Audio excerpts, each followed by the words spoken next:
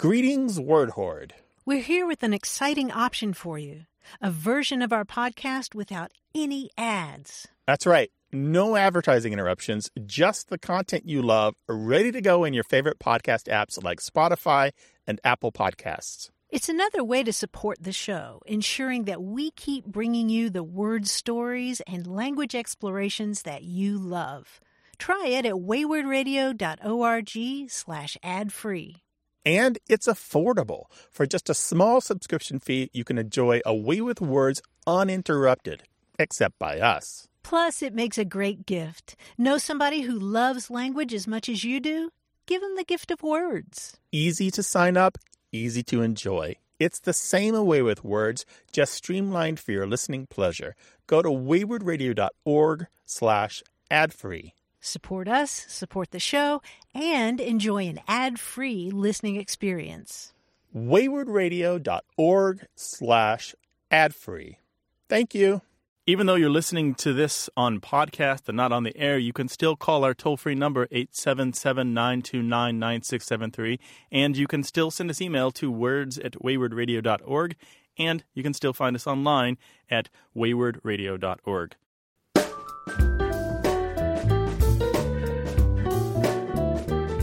You're listening to A Way with Words. I'm Grant Barrett. And I'm Martha Barnett.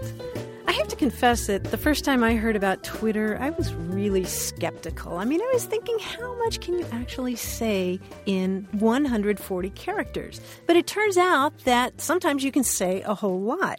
And lately, I've been amused by a Twitter feed. It's called Very Short Story. It's written by a guy named Sean Hill from Austin, Texas.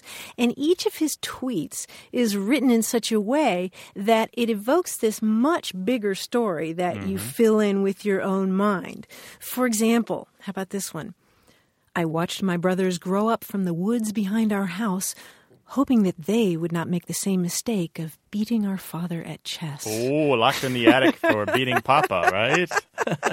There's a whole backstory we're not getting, and that's the idea, right? Something suggestive. Yeah, it's kind of dark, and well, how about this one? As a newcomer, I was devastated. The others tried to comfort me. It's okay. Happens to everyone.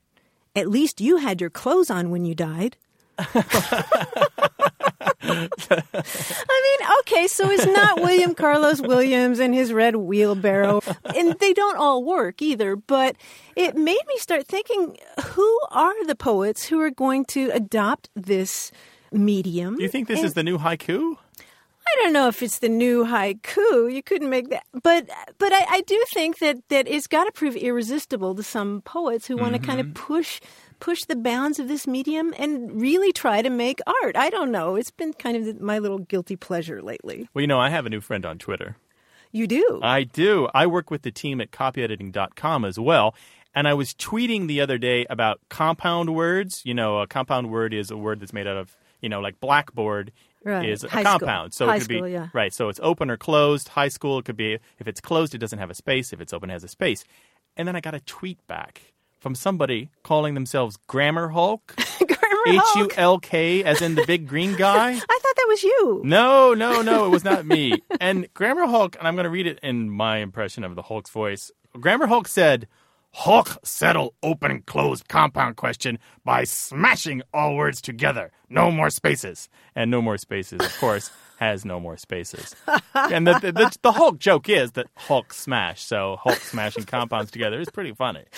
It's great. And so you go to Grammar Hulk's Twitter feed, and there's a ton of this stuff. And it turns out that Grammar Hulk is a really nice guy who understands a lot about language and is just tweeting in a Hulk voice about the ordinary day-to-day issues that you and I deal with.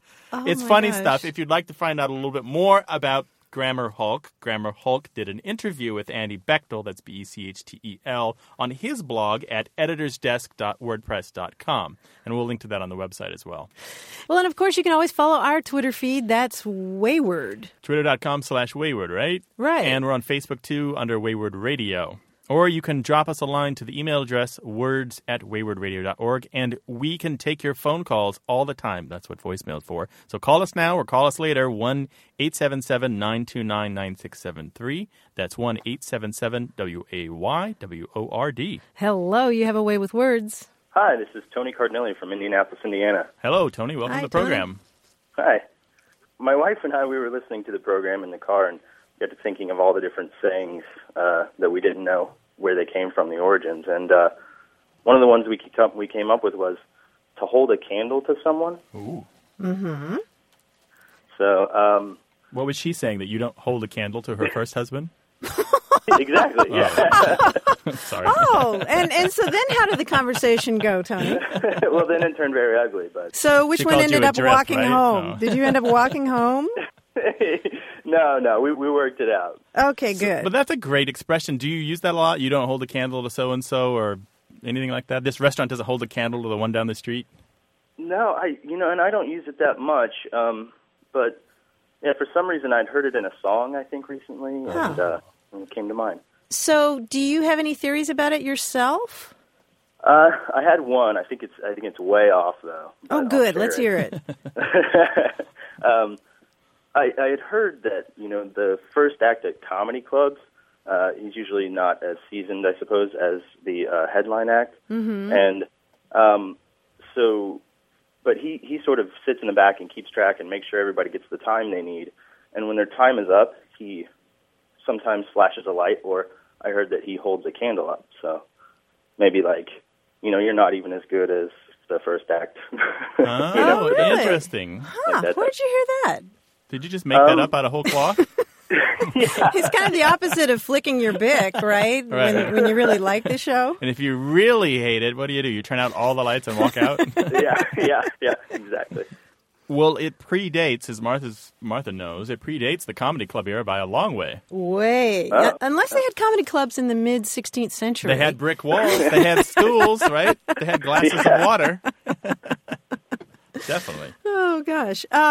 This goes all the way back to at least the mid-16th century. Now, picture this, Tony. You're, say, a master cobbler, right? You're really good at making shoes, and you're working late. And Grant is your apprentice. And so you're teaching him the ropes. You're showing him how to make really good shoes.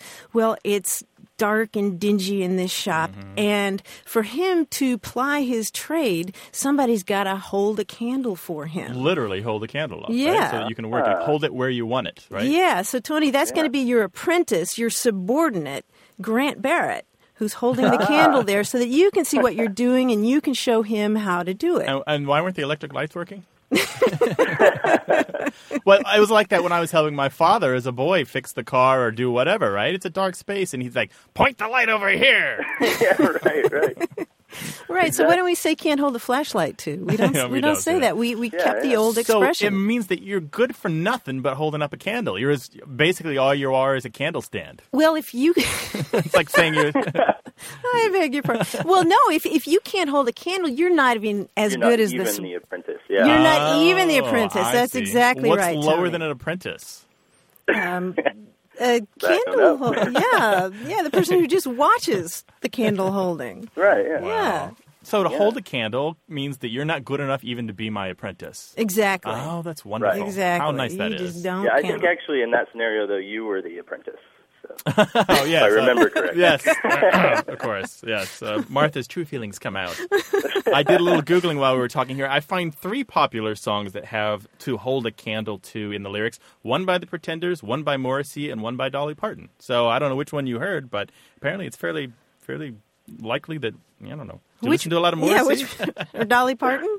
It was probably Dolly Parton, yes. Okay, very good. All right. Well, hey, Tony, thanks for lighting up our life today. Yeah, thank you. All right, bye-bye. All right, bye-bye. Take care. What's your puzzlement? What's your problem? Give us a call, 1-877-929-9673. See if we can solve it, or see if you're going to stump us. Or drop us a line and email to words@waywardradio.org. Hello, you have a way with words. Hey, Hi, who's this? this is Vive Lindquist from San Diego. All right, Vive, what's up? Well, I work at the zoo, and I'm a tour guide there. On a tour, I try to use the most concise words possible. I like to be very clear. So I was talking about the elephants, and I talk about their trunks and how their trunks are an extension of the nose and the upper lip, and how they use their trunks to feed themselves.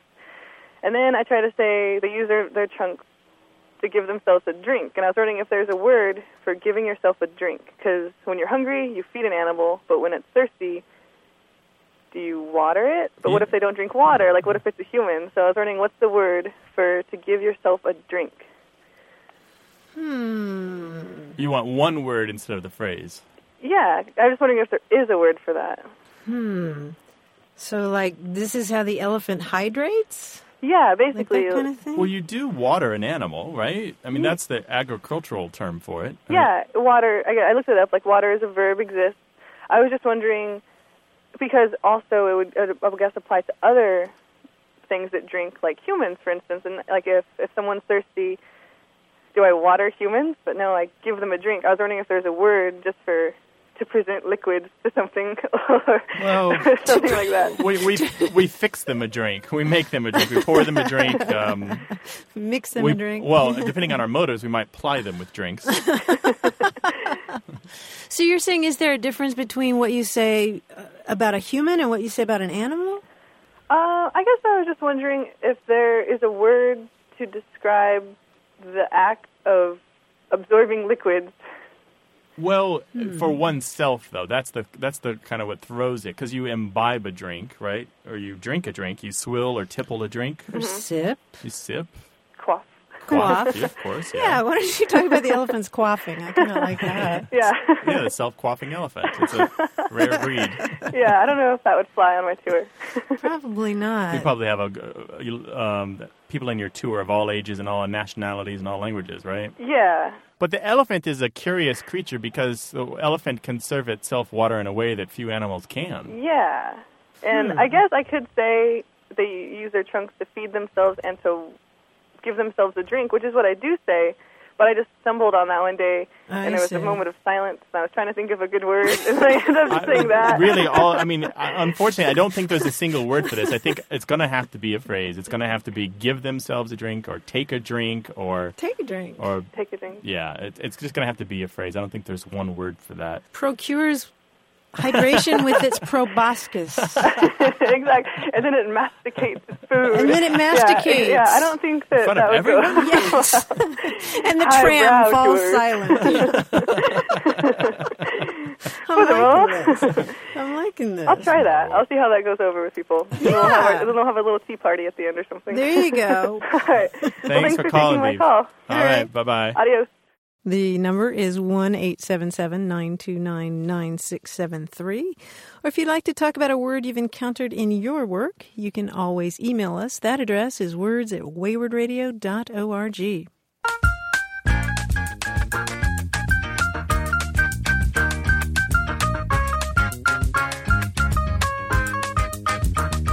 A listener in Indianapolis left a message the other day in response to our show about Knock on Wood. Oh, yeah. She didn't leave her full name, but she said that her family name is McCarthy, and that in her family, when they say knock on wood, they knock on their own heads, which I've seen before. But their double pun is the fact that it's after Charlie McCarthy, the wooden-headed dummy of Edgar Bergen, right? The ventriloquist dummy. So I just thought that was charming and funny and thought it was worth sharing. Thanks for your call. You can call us even when you think we're not on the air and leave us a voicemail message, and maybe we'll relate your comments on the air, too. 1-877-929-9673. Or send an email to words@waywardradio.org.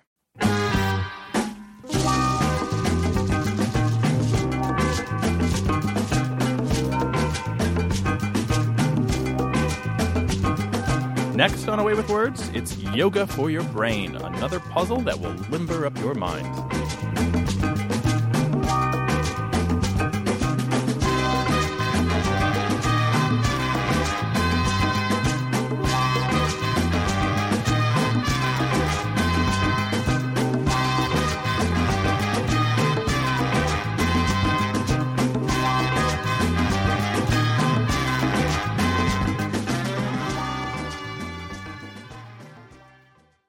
You're listening to Away with Words. I'm Martha Barnett. And I'm Grant Barrett. And joining us from New York City is our quiz guy, John Chinesky. Hello, John. John! Hi, Grant. Hi, Martha. How are you guys? Doing Welcome. well. Glad to hear from you. What's happening there? I'm terrific. Well, my kids are both starting school in a couple of weeks. For the first time, they're both going to be in school, so I'm not going to be a stay-at-home dad anymore. Oh, well, where are you going to go? I'll still be a dad, and I'll still stay home probably playing the Wii game. But technically, I'll try to find some work, I guess.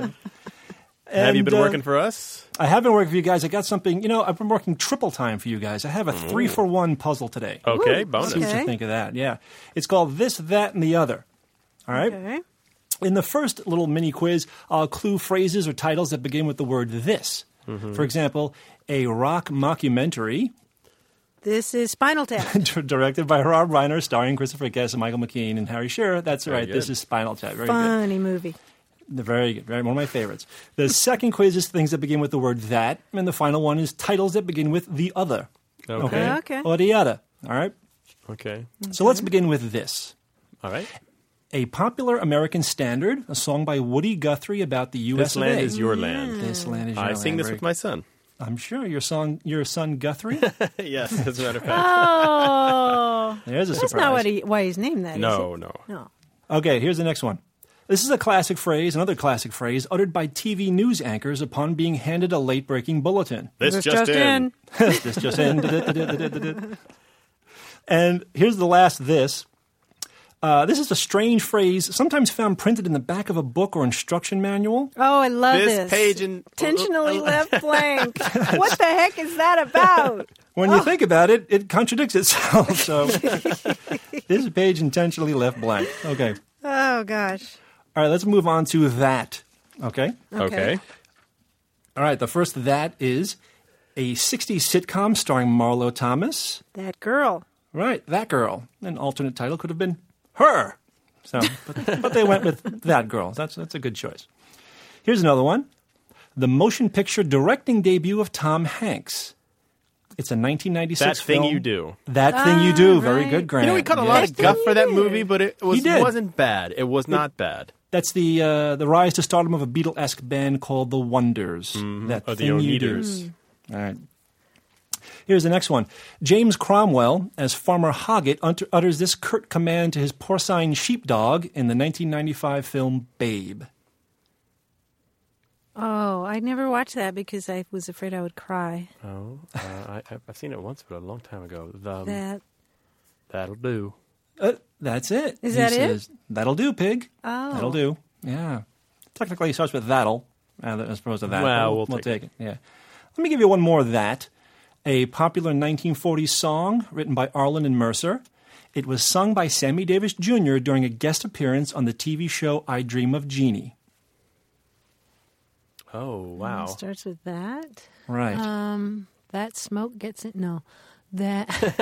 That old magic? That old black Hey, magic? there you go. That's it. That old black magic. Yeah. Excellent. Great That song. old black. Now, believe it or not, here are a few things that begin with the other. Now, this is a harder category, right? There are fewer of these, I bet? It could be, well, there are fewer, but it may not be all that hard. Okay? Okay. Here's the first. Scarlett Johansson played Mary, the title character in this 2008 film about two sisters who compete for the affection of King Henry VIII. The other The other Boleyn. one? The other Boleyn girl. Yes. Oh, the other Boleyn girl. Okay. The other Boleyn girl. Yeah, I'll give you that Okay. one. Very good. Based on the historical fiction novel by Philippa Gregory. Here's the next one. Andrew Ridgeley is sometimes jokingly referred to by this moniker. Well, he was with The other Rolling Stone, the other, The other Beatle, the other Wham. He was in Wham. Oh, the Yeah. other George Michael. Close. I don't know. How does that work? Yeah, I don't The know. other guy. The other guy? Is that it? That's it. It's just the other guy? Oh, The other guy from Wham. The other guy from Wham. The other guy from Wham, yes. Here's the last one. A scandalous phrase used to refer to a married man's mistress. She's a homewrecker. The other the woman. other woman. The other woman. Very good. You guys did really well on this, that, and the other. Thank you, John. Thank you, John. Thank you very much. Well, if you have a question about this, that, and the other, or wordplay, or language, or grammar, or slang, give us a call. 1-877-929-9673. That's 877-WAYWORD, or send an email to words@waywardradio.org. Hello, you have a way with words. Hi, this is John Melton. Hi, John. Welcome to the program. Hey, what's going on? Well, talking to you. What's going on with you? Where are you? Beautiful day. I'm in Mysterious Waters, Florida. Mysterious Waters. For Which is, real? yeah. So That's the name of it?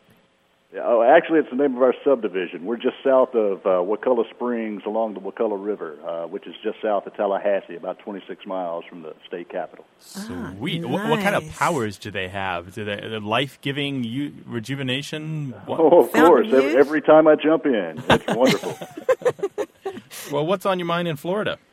Well, I was just thinking, I'm sort of new to this social networking thing, and I just recently got me a Facebook account, and I was just sort of wondering if it's socially acceptable to purposely misspell words on these social networking sites, mainly to make the words sort of look like on the page like they sound when they come out of my mouth. You know, I've got about 31 friends on Facebook, and most of them know about probably 500 to 800 friends. So when they see me on Facebook, they know exactly. Okay, that's John. We know how he spells. That he spells like he talks. Mm-hmm. And you know, as time goes by, I'm not really worried about my resume. I'm 44 years old. I don't need a resume. I need a job. You know, so it's just an interesting question I had when I was listening to your show. Well, now you got to give us some examples, John, of how you write things differently on Facebook. All right. Well, for instance, when I say my, when I'm referring to myself, it's M-A-H as opposed to my, M-Y. Yeah, and that's what it sounds like. It sounds like that's what you're saying, ma. Yeah, exactly. That's just the way I talk. I've always spoken that way, and I tend to spell that way on these social networking sites the way I talk. And it comes from a long time ago. Back when email was more the social networking thing, and it was a little bit slower. But I used to email an old buddy of mine who lived close to me, and I'd email him and talk to him, and he would say, "Man, you sound I can hear your voice when I read your email." Perfect. Yeah. I sort of got it from that. So when I do this, okay, here's a sentence. I took my dog down to the river this morning for a swim. It was nice and cool, I tell you. It was all right. And If you think all right, meaning all right. Oh, I. All right, you know. And did you spell it D-A-W-G? Dog, D-A-W-G, yeah, I guess that's sort of a Georgia thing. And river. And the river, living right close to it. John, I got to say, you're not alone in this. It's lots of people do this, and I love that you said exactly the thing that is true, which is that when you write like this, people hear your voice because you are doing a good job of representing your pronunciation in written form. If you stuck to standard spellings, you know, maybe there'd be less content there. They'd feel less of the emotion, feel less of a personal connection.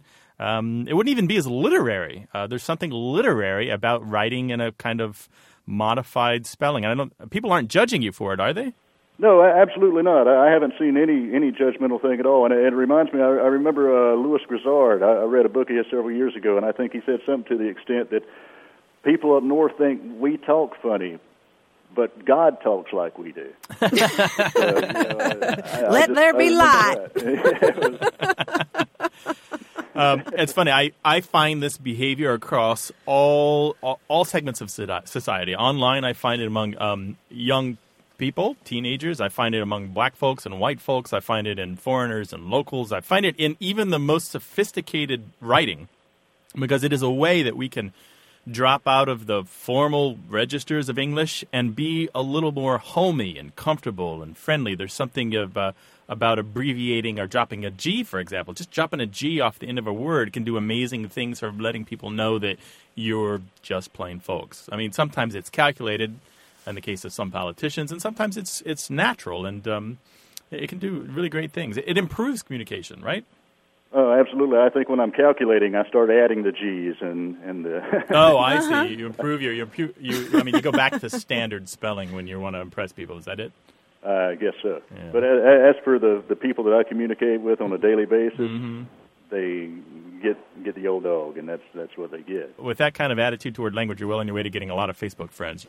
John, thank you so much for calling today. You bet. Thanks, man. All right, we'll see you online. Take care. All right, Bye-bye. bye. Tell us how you misspell words on purpose and what it means to you. Send us an email to words@waywardradio.org or give us a ringy-ding-dillo on the telephone, 1-877-929-9673. Hello, you have a way with words. Hi, this is Gina from Allen, Texas. Well, hi, Gina. Welcome to the program. Thank you. What can we do for you? Well, I have 8-year-old twin daughters, and one of them, her name is Elena, started using kind of as a word for a sound in her sentences, and it just struck me by surprise, and I couldn't contain my laughter, and she just was using it all the time. Ooh, do tell. She will say, my friend was walking home after school last week, and dun, dun, dun, the door was locked when she got home. And she'll say, the other day I was riding my bike, and dun, dun, dun, I fell and nearly broke my arm. And I think she's heard it as a sound in conversation on TV or in the movies. And so she's imitating that dramatic pause that she's heard in the cartoon. Right. How But with words, I guess. But without the music in there, which is interesting to me. So instead of going dun dun dun, she's just going dun dun dun. Right. Huh. Well, the more I talk about it, the less she does it. Oh, really? So I've tried not to bring it to her attention anymore, and it's coming back. She started saying it again. I could see how that'd be charming. Yeah, so do you think it's cute and you just stand around waiting for her to say it? I do, and I tell my friends about it in front of her, which is also a big mistake. Oh, I've had that's to a big stop doing no-no. Dun, dun, Yes. dun. Well, at least she's still talking. Wait till she's 13. that. Right. That's true. I've never heard of this. Have you, Grant? No, but I'm immediately fascinated by it and yeah. charmed. It sounds really cute. Yeah. And did she tell you where she picked it up? Is she like relating to you how she learned it? Well, I finally started asking her about it, where she had heard it, and she says, I don't know, I guess SpongeBob or something. So I don't know if it was specifically that cartoon, but I'm thinking the dramatic music that plays in the background is a... How interesting. And does she have a twin, did you say? She does. And does the twin do it?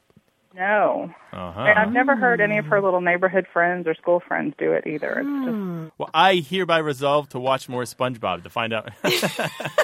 only way. It's the only way. Because I've seen a couple episodes of it. He's got some terrible habits, and the scriptwriters must have like a huge amount of fun writing that show because it's one of the goofiest things I have ever seen in my whole life. It's incredibly there's wacky. a lot there to laugh about. Yeah. That's Hey, hilarious. do you know the dramatic prairie dog? No. Half the audience is going, yes! Google And the other half is going, what? Google the dramatic prairie dog. This is a famous, very short YouTube clip that has something like a bazillion views, and that's an actual count. And it's a prairie dog looking out the corner of his eyes, and this cheesy, dramatic dun dun dun music is playing, and he looks like he's like some great truth has just been revealed, like the killer has walked into the room and been caught or something. It's really how funny. Yeah. So dramatic prairie dog, and maybe she's doing a version of that. I don't really know. Maybe so. Because it's one of the biggest YouTube hits of all time.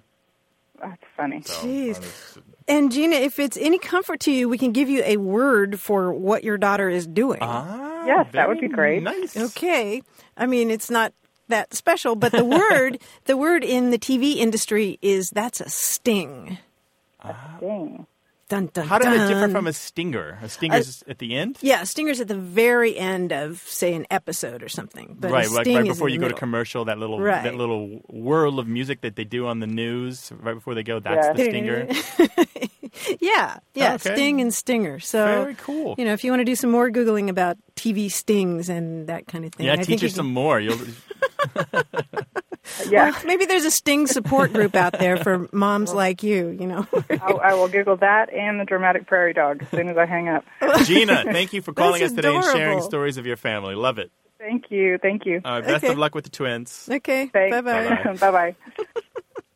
Very cool. Children are wacky and funny, and I just love the crazy stuff they come up with. I am really curious to know if there are other kids who do this or supply their own sound effects that way, just sort of unselfconsciously.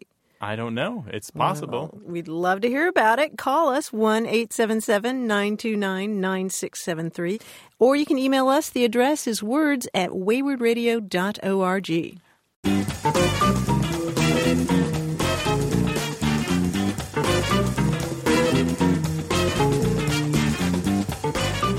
Earlier in the show, Grant, I mentioned the Twitter feed very short story. How about another one in Oh, please. fewer than 140 Okay. characters? 4 a.m. You are asleep again. I am awake. I am making a tape of you snoring. I will use this in court when I plead insanity. I could have tweeted that myself. Is there a language-related Twitter feed that you're crazy about? Call us 1-877-929-9673 or send an email to words@waywardradio.org. Hello, you have a way with words. Hello. My name's Eric Lyack. I'm calling from Plano, Texas. Hello, Eric. Welcome. Hi, Eric. How are y'all doing? Super. We're doing well. And yourself? It's Friday.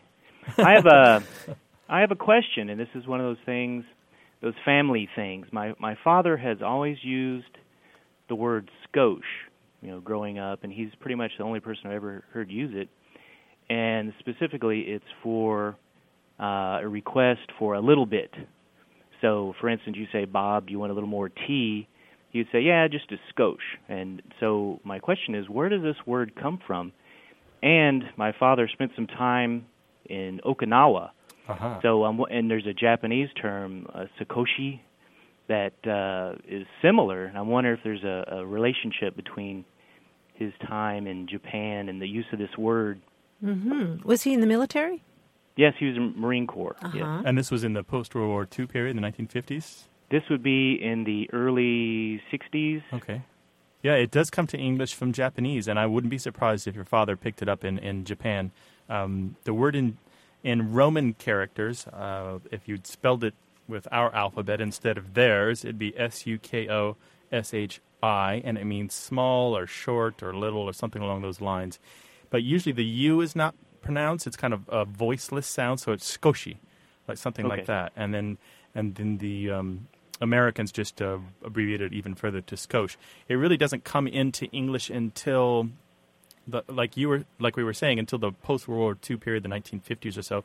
Interestingly, the word also exists in a kind of pidgin spoken in Korea. And so many American soldiers picked it up during their service in South Korea and not in their service in Japan. Oh, okay. Well, I have an uncle who served in the Korean War, so maybe an older uncle, so maybe that's where he got it from. Oh, it's possible. So he uses it too, huh? But the word is so widespread in North American English now that most people don't even realize that it has that sort of history. They just assume maybe it's a Spanish word or that it came from a Native American language. But no, it's Japanese. So this is a widely used word. I just thought it was a peculiarity of my father. Well, it's a widely used word. I wouldn't call it standard English yet. I would say that it's still a little slangy, but I think you'll hear this, for example, on the morning television shows. It's the kind of language that would be perfectly natural in the mouth of somebody speaking casually or talking about food or furniture or clothing or something. Okay, so like Martha Stewart would use it. Yeah, sure. You're probably not going to hear it on the floor of the Senate. Will the gentleman from Wyoming please move over a skosh? Nobody's going to say that. Okay. Not yet. Not yet. Super duper. Thank you so much, Eric. Thank you. Bye-bye. Bye-bye. Bye, Eric. Well, did one of your parents say something that left you puzzled? Give us a call, 1-877-929-9673, or you can always email us. That address is words@waywardradio.org.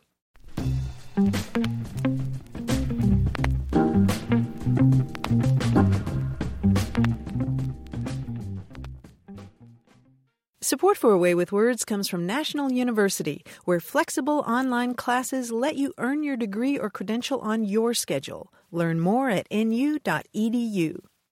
You're listening to A Way with Words. I'm Martha Barnett. And I'm Grant Barrett.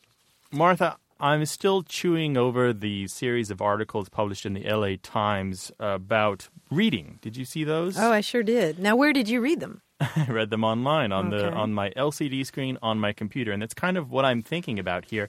One of the articles talked at length about e-readers, things like the iPad or the Amazon Kindle or even your cell phone being used to read text, not just books, but newspaper or anything that traditionally might come on paper, right? Mm-hmm. If there was one thing that was clear from these articles in the LA Times, it wasn't that we're reading less. We're not. We're reading more. Absolutely. We may be reading a little less fiction or a little less of the books that the publishers want us to read, books that they purport to be sophisticated and intelligent, and we have our own opinions, right? We are reading more than we used to per person, absolutely. But that's not gonna stop, right? So we actually need more ways to read our text in more convenient ways, and I don't think that a several $100 device is the end of that chain of logic. Oh, I think you're right. The thing that really struck me reading this story in the LA Times about the future of reading was I just feel like to compare it to video games, I think we're at the Pong stage. Yes, you know? That's exactly it. Like the iPad does this page curl thing in the corner when you buy a book. It does this video or this screen representation of what might actually happen with a real book where the page turns over a little bit and there's the shadow and the curve and it looks like a bent corner. And, that's websites in 1994 were doing this thing where they made it look like your office. And if you clicked on the desk, you saw your files. And if you clicked on the picture frame, you saw your photos. And we're long past thinking that kind of metaphor is necessary. And yet the ebook readers seem somehow to be primitive in a way and not even reaching far enough, right? But maybe I'm just impatient. I expect them to stay ahead of my intentions. Yeah, I can see projecting this stuff on the inside of your eyeglasses at some point. Imagine this. You open up your wallet, and you've got your credit cards in there and business cards and bits of scrap paper and receipts and stuff. But one of those is something that's about as big as a credit card and about as thick. And this is your ebook reader. It's flexible. It's almost disposable. It's like the cheap digital cameras that you can now buy at the drugstore. They're like $9, Yeah. It's something like that. It's not this incredibly expensive device. We want to get to the point where e-readers, whether you're reading newspapers or books, are so inexpensive that you don't have to talk to your spouse about the purchase. Oh, my gosh. And we're not there yet. Oh, my gosh. But we are in the middle of a revolution, and what we're looking at is Pong and Space Invaders right now. The other thing that this article mentioned that necessarily comes to mind is how this is going to change not the medium, but the way we read and the way our brains work. There was a former chairman of the NEA who was quoted in that article as saying, reading well is like playing the piano or the violin. It's a high level cognitive ability and it requires practice skill. Yep. And I do have concerns about that, but I also agree with the person in the article who said, look, the train's left the station. And there's no evidence that the new kinds of reading that we're doing are worse than the old kinds. That's the clincher here for me. Well, do you think that people will be sitting there reading War and Peace on their cell phones? I'm astonished at how much I read on my cell phone now. Out of the last 100 books that I've read, probably more than 80% were read on my phone. Really? Absolutely. Like fiction? Fiction, nonfiction, really technical manuals, yeah. And it's so much easier than looking for the book, right? Yeah, this is a thing that you have in your pocket all the time. I should say, to close this all out, there was a lovely article, a funny article posted on McSweeney's, the literary blog that's been around forever. Right. It joked that a group of engineers had tested all the e-readers and found that the newspaper was the best one on the market. And by the newspaper, they meant the real newspaper. And it was great. Ease of use and all the good things about it.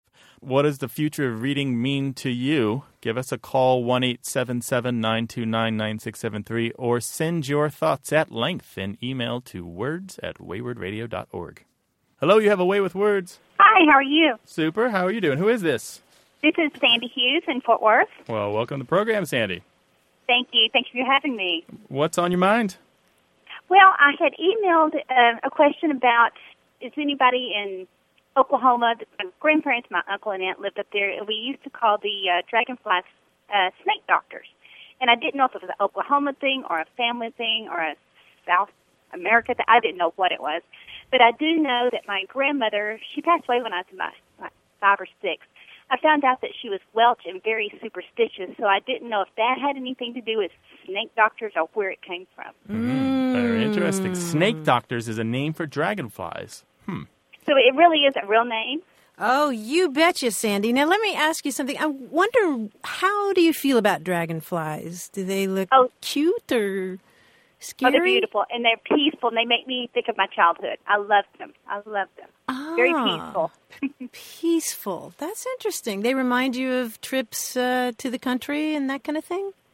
Yes, and what started all this, one day we were at work, and I'm on the second floor, and this huge dragonfly, the big ones kind of scare me.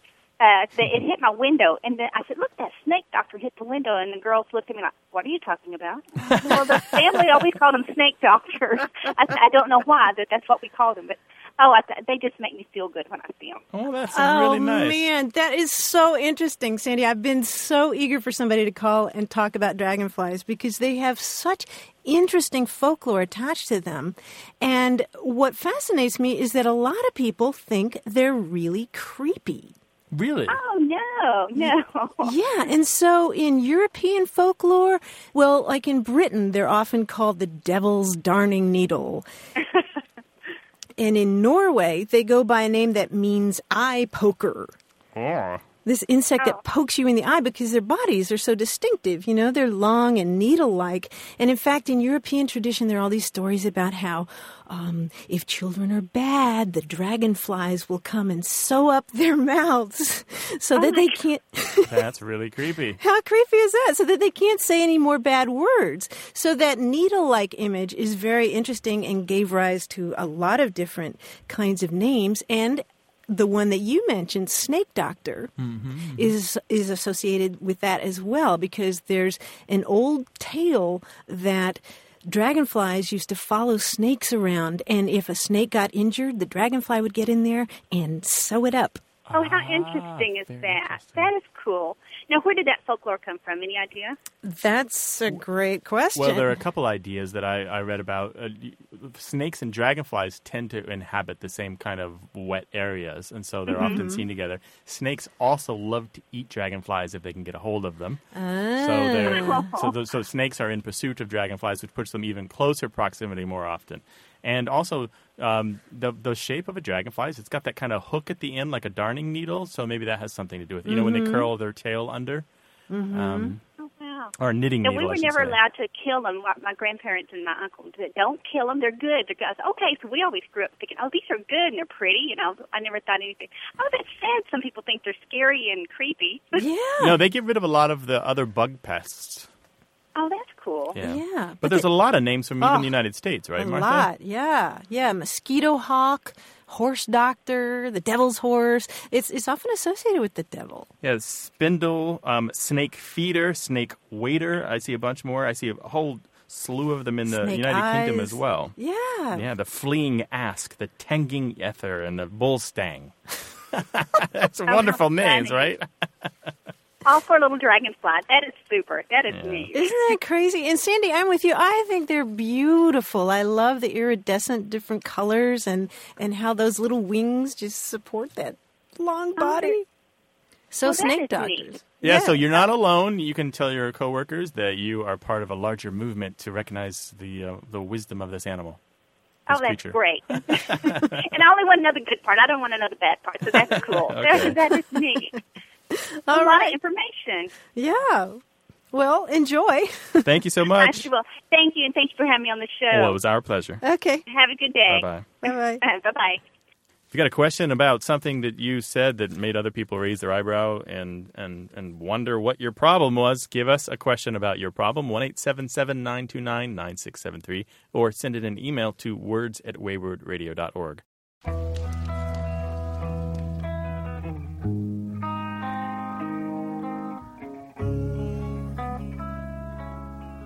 When we took the call about what to call a woman's male lover, you know, the guy on the side, the male equivalent of a mistress. Oh, I remember that. We got a lot of responses, Oh, a so zillion, most of them recommending Paramore, which I Right. can't believe we didn't mention, but it's a great name for it. A little old-fashioned, but Paramore is a great name for a male lover on the side. But we also had a few people who responded with the word Sancho or Sancho, S-A-N-C-H-O. And I was really kind of surprised by that. There were some people in Texas and California. And, maybe it's more common in the Southwest or in states that border Mexico. I don't really know. A couple of people suggested that it does come from Sancho Panza, Don Quixote's sidekick. Possible. Okay. I do know that Sancho is used in prison slang to refer to the man who sleeps with your wife when you're in the clink, right? Oh, and sort what of does like, that remind you of? There we I know go. where you're going. Yeah, it reminds you of Jody, Yeah. who is the man who, when you were in the service, serving abroad, who is at home driving your car. Serving and your sleeping bride. No. And anyway, I look an email and I see that Daniel in Southern California wrote to us last year in response to a call about Jody. And he said that when he served as a firefighter that they used Sancho as well to refer to this mythological figure who was at home, like stepping into your shoes when you were away in the brush fighting the wildfires. Eating off your plates. Yeah. And one other thing, two people mentioned that the Sublime song Santeria does include a mention of this Sancho figure. So very good. Sancho as the male lover on the side. Well, we did not know that. Did not know that. Call us with the other things that we did not know, 1-877-929-9673, or send an email to words@waywardradio.org. Hello, you have a way with words. Hi, this is Dave. How are you? Hello, Dave. Hi, Dave. Doing well. Hi. Welcome to the program. Thank you. Where are you calling us from? I'm calling from Connecticut, and I have a question about the word pre-plan. Pre-plan. Pre-plan. Pre-plan. Pre-plan. I'm a firefighter. Ah, very good. And when we sit in operational meetings, the chief will bring up, we have a pre-plan for this incident. So I asked one day, I said, Chief, how do you pre-plan something? And he looked at me with a rather quizzical look. So I said, I got to find out about this word. And so what should he have said instead of pre-plan? Well, I don't know if you could put the prefix pre with plan. Because isn't by nature anything you do planning? So you're saying it's redundant? I would believe so. Yeah. Pre-plan has come up before in one of the many ways in which I, work with language over the years. And so in the digging I've done on this, I think I found a pattern for the use of pre-plan, which kind of makes the redundancy okay, kind of. Okay. I notice that's a completely waffly, vague, kind of flip-floppy phrase I put in there, but there are some caveats and so forth. But I think it kind of makes it okay. And this is that when you are planning, you can plan at any time. You can plan on the spot for something you're going to do in just a moment or that you're actually currently doing, or you can plan well in advance. There's this whole chronological range of times when you can plan. But it looks like, according to the usage that I can see and that I've encountered in day-to-day life, that when people pre-plan, it's almost always well in advance of when they're actually going to use that plan. Yes. And now, I don't know if this is something that people have done because they realize that pre-planning is a little redundant, and so they've sought to make sure there's some difference between pre-plan and plan. And people do that with language. When there are two words that seem to serve the same function, people will often, in their heads, make one word mean slightly different thing than the other thing. So the question that I most often hear this is people asking about pre-boarding in the airport. And people, they're like, well, that's redundant because you're either boarding or you're not. You're not pre-boarding. You can't really pre-board. But if you look at the way they use it in the airport, it's almost always you're doing things in preparation for the actual moment of boarding. There is actually some kind of pre-action happening there, like you are folding up the baby stroller, or you are tagging the extra bags, or you are rolling the person in the wheelchair up to the gate so that you can take that extra time, that extra moment to gather them up and bring them to their seat, that sort of thing. And then folding, I just feel like there's a differentiation here that's happening, a subtlety. I will, however, say that I, at the base of it, avoid both words. I mean, it's the kind of boarding. Yeah, pre-board or pre-plan. I avoid saying both of them. Yeah. Well, I kind of asked Chief, I says, isn't it by nature what we're doing, we're planning for this? Yeah. And what he said. And, I've been in other meetings with my captains and stuff, and, all right, sir, well, we're going to plan for this. And, well, we have a pre-plan already drawn up. I'm like, well, how do you draw up a pre-plan, sir? It's a plan to make a plan. I just don't see the prefix and the word plan going together. I end up post-planning a lot. Like, I should have done that. Well, then, all right. Then how does one post-plan? If Exactly. you pre-plan, can't you post-plan something? Well, yeah. Post-planning is 2020. Yeah, right. Monday morning quarterbacking. Monday morning post-planning. Yeah. But Grant, Dave can't avoid this because his boss is telling him. Yeah. Well, here's the thing, Dave. The course of action that I take on this is I avoid it in my own speech and I forgive it in the speech of others. Okay. It's kind of harmless. All right? right. And he's your boss. Yes. Right. And so when you take his job one day, then you'll have to put an edict out, put a big plaque on the wall. No more pre-planning. We're only planning. I don't want his job. I've seen his stress. I don't want his job. Well, I hope we've helped some, Dave. Take care of yourself. You've clarified the mud. Thank you, sir. All right. Thank you very much. All right. Bye-bye. Bye-bye. Oh, well, my. tell us what your boss does to annoy you when he or she speaks English or writes English or abominates it. 1-877-929-9673. Or send in an email to words@waywardradio.org. And if you're listening on podcast, that phone number works all the time.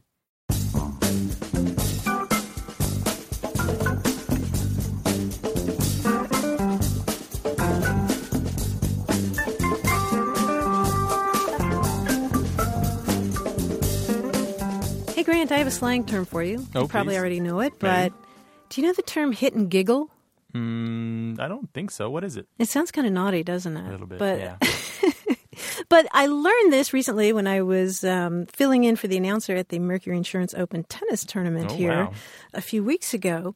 And I heard people in the trailer, the tournament officials, saying, well, we're going to do the hit and giggle. And I thought, what? That sounds just vaguely naughty. Hello. But it turns out that's sort of the time during a tennis tournament where they do an exhibition match that's just for laughs. Oh, I see. They're not really right. Right. Or the pro-am where professional tennis players will play along with amateurs who have paid money to do this. And I never heard that expression, but apparently it's a term of art in tennis and also golf. And I guess maybe everyone knows this term but you and me because we don't get out much. But That's a great one. I've just made a note. I figured you would. Hit and giggle.